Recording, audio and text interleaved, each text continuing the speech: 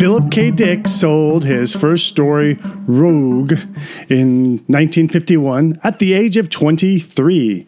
Rogue was about a dog who imagined that the garbage men who came every Friday morning were stealing valuable food, which the family had carefully stored away in a safe metal container. After that success, he wrote full-time. Within the next 12 months, he published stories in Planet Stories and in If, and the magazine of fantasy and science fiction. That year, his debut novel was Solar Lottery, published in 1955 as a half and half, an ace double, alongside The Big Jump by Leigh Brackett. The 1950s were a difficult and impoverished time for Dick, who once lamented, "We couldn't even pay the late fees on a library book." He published almost exclusively within the science fiction genre, but yearned for a career in mainstream fiction. Dick wanted to break out of paperback and get into hardback. In 1961, Dick won the Hugo Award for The Man in the High Castle, and he was hailed as a genius in the science fiction world. So here was his big shot. Critical acclamation. Come on, baby. Hardback. Get me into hardback. But the mainstream literary world was unimpressed. So he was still stuck in low-paying science fiction publishers such as Ace. Although he yearned to break into the mainstream market and have his novels come out in hardback in the bookstore, he never made it. Thusly, we get the P.K. Dick Award, which each year honors the best new straight-to-paperback novel.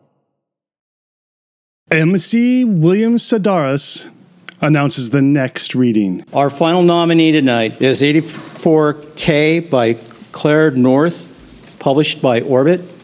She cannot be here tonight, so Fonda Lee will read for her.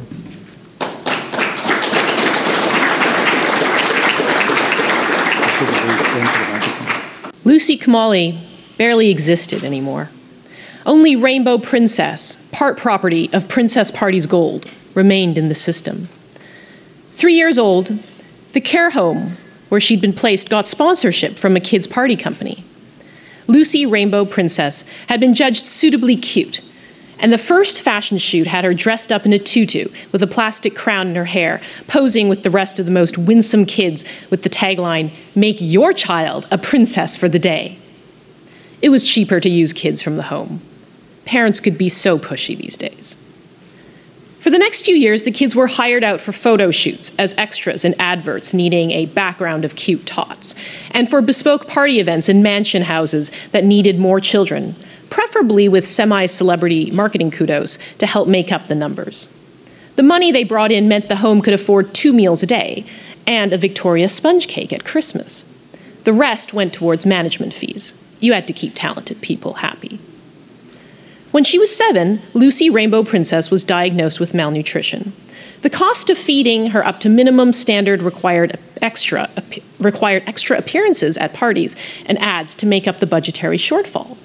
But as she began to put on weight, fewer advertisers wanted her. When she was 8, Lucy burst all the balloons at a party. 3 weeks later, she stabbed a stuffed unicorn with a cake knife, leaving tattered shreds of polyester on the floor and the younger guests in tears.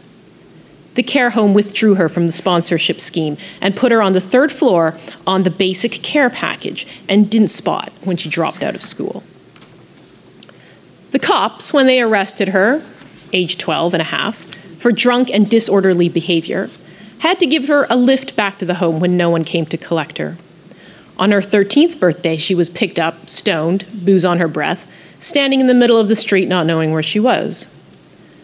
One of the girls had taken her to a house of some friends of hers, older, all men, who'd put something in her drink and told her to smoke more. They had more mates coming. Come on, it'd be great, But Lucy Rainbow Princess had a decent head on her shoulders, even when her face had gone walking elsewhere, and told the men to go fuck their mothers, and stormed out of the flat, and later in the hospital, couldn't press charges because she didn't know where the flat had been or what the men were called.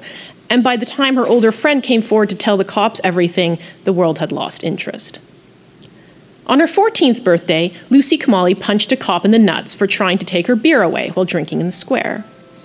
The indemnity was set at £546, a very low rate given her crime, and no one was willing to pay it. She was sent to juvenile detention, where she worked copying and pasting 5-star online reviews for sports products.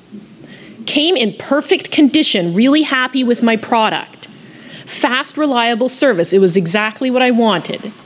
OMG, it's just perfect, I'm going to use this in all my workouts. And so on. The day before she was meant to receive parole, she set fire to the unused gymnasium, and her sentence was extended. This seemed to cause Lucy a great deal of satisfaction.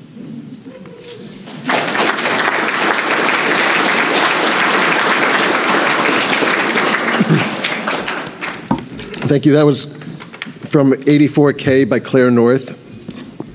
As you know, Bob, the award, the Phil Dick Award, is a juried award, and the jurors change it. We change jurors every year.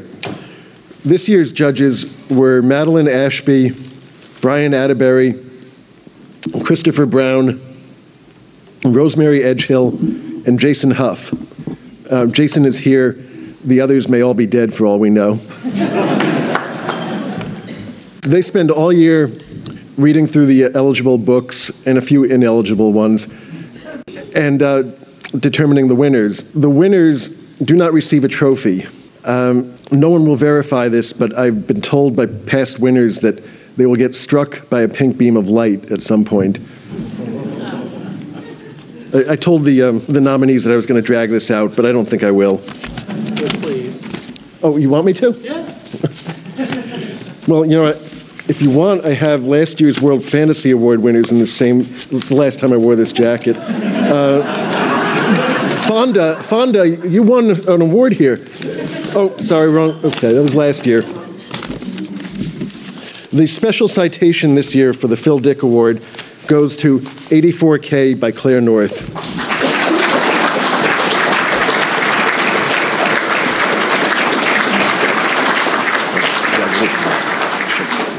Wow, I am honored to share the words that Claire would like you all to hear. Thank you for this award, and I'm gutted that I can't be there in person to collect it. My first introduction to science fiction was reading Philip K. Dick, and one of my family's proudest possessions is a signed copy of Eye in the Sky, dedicated to my father, who was Philip K. Dick's UK publisher back when the Earth was young. As a result, this award carries more than a sense of wonder and delight. It is something my whole family will be celebrating. Whenever you win anything, it is naturally because you are badass awesome. Whenever you do not, it is obviously because the system is flawed and failed to recognize your brilliance.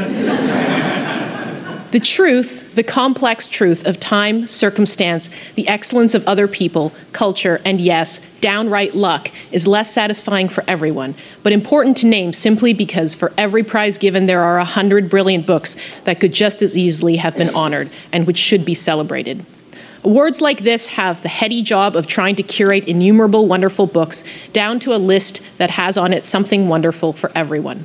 Thank you to the judges, Madeline, Brian, Christopher, Rosemary, and Jason for undertaking that epic role, and go read all the books on the short list. Alone, every book matters, but together we create a snapshot of our time. 84K is not my most cheery book. It creates, or perhaps simply expands upon, a world in which money is the only value we have to society. Humanity has always been an inherently social creature. We thrive and grow together by recognizing the value of each other's minds and souls. As writers and readers, we are the makers of the stories that bind, creators of a language that bring people together in common recognition that humanity is a quality that transcends capital, prejudice, or tribal division. Philip K. Dick's books constantly probed at this idea of humanity as a thing beyond introversion, and those stories are just as important today as they have ever been. Thank you to Fonda Lee for stepping up while I'm on the other side of the planet, read Jade City, I did not put that in there. And Ellen Wright and Anne Clark at Red Hook for always looking out for me, and to my editor, Anna Jackson, for grudgingly conceding that grammar is for losers, but being right about everything else. Thank you.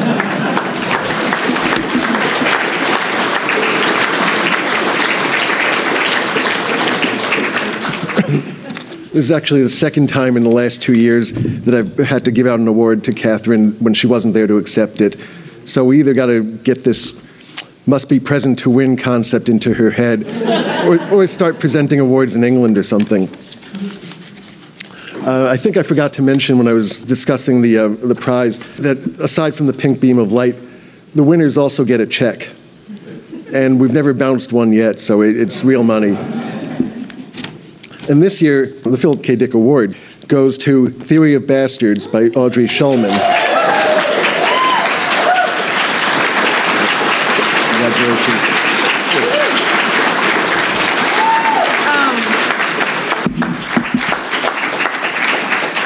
So I got no speech. I assumed I wouldn't win.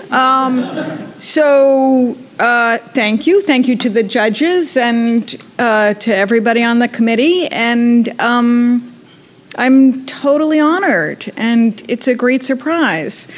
I would also say that I, at one point, stopped. I would like to dedicate this prize to my editor, because at one point I stopped writing because I couldn't get another book published. And he actually, 2 years after I stopped that, he found one of my books and published it. And so now I am still being published, and I am still writing. So for any of you out there who write, keep on going, and have faith. And thank you.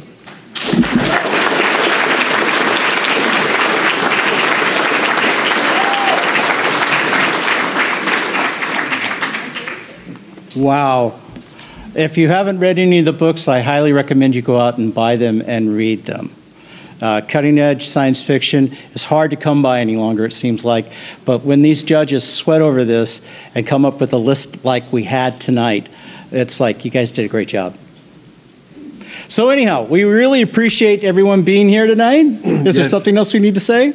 Something about maybe the Philip K. Dick Foundation? Just say thanks, sponsoring. Who? What? Plug. Yeah. Yes, this award was brought to you by the letter P and the number 6. No. The award is backed by the Philadelphia Science Fiction Society and by the Philip K. Dick Trust, and we're grateful to all of them for their support through the many years, 37 years now. Yeah. And come back next year for 38.